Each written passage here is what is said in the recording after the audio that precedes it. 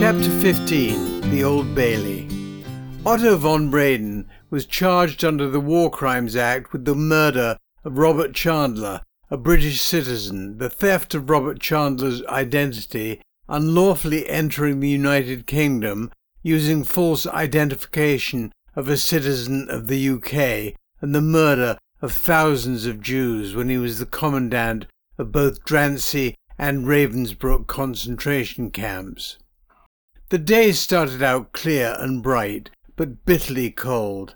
Enormous publicity had been given to the Otto von Breden trial, starting today at the Old Bailey in central London.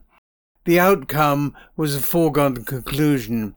Dozens of witnesses had come forward after he had been arrested, identifying him as the assassin of Drancy. Jews who had been prisoners at Ravensbrück, the women's camp north of Berlin where von Breden had been commandant, and from Drancy deportation centre in Paris, came forward by the droves. Those survivors were willing to testify that his policies were responsible for the deaths of multiple Jewish inmates. Prosecutors had lined up over 300 people to sit in the gallery at the Old Bailey who would testify to his guilt.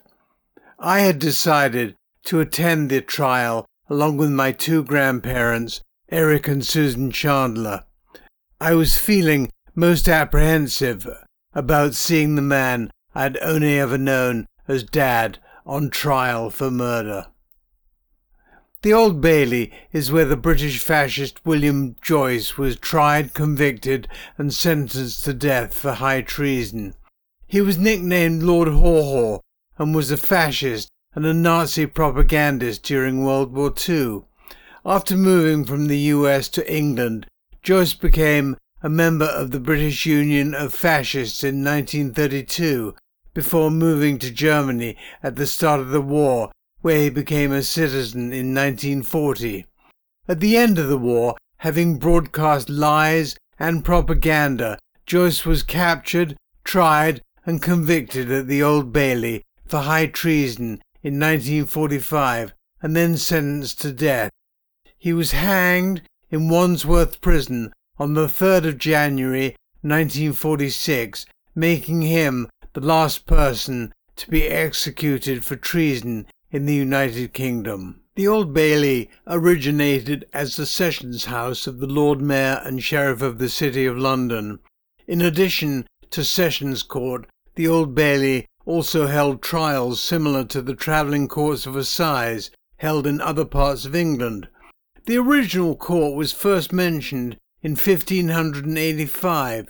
It was located next to the old Newgate prison and was initially endowed to improve the jail and rooms for the sheriff, and was made possible by a gift from the Mayor of London, Dick Whittington. It was destroyed by the Great Fire of London in the 1600s, but was rebuilt in 1674 with the court open to the weather to prevent the spread of disease.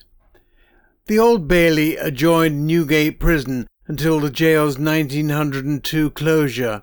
Hangings were very much a public spectacle in the streets outside the court until May 1868. The condemned would be led a long dead man's walk between the buildings to the gallows, and then many were buried in the walk itself. Large rowdy crowds sometimes gathered and pelted the condemned with rotten fruit and vegetables. After 28 people were crushed to death when a pie seller's stall overturned, a secret tunnel was dug between the prison and the church opposite to allow the chaplain to walk and then minister to the condemned without having to force his way through the crowds.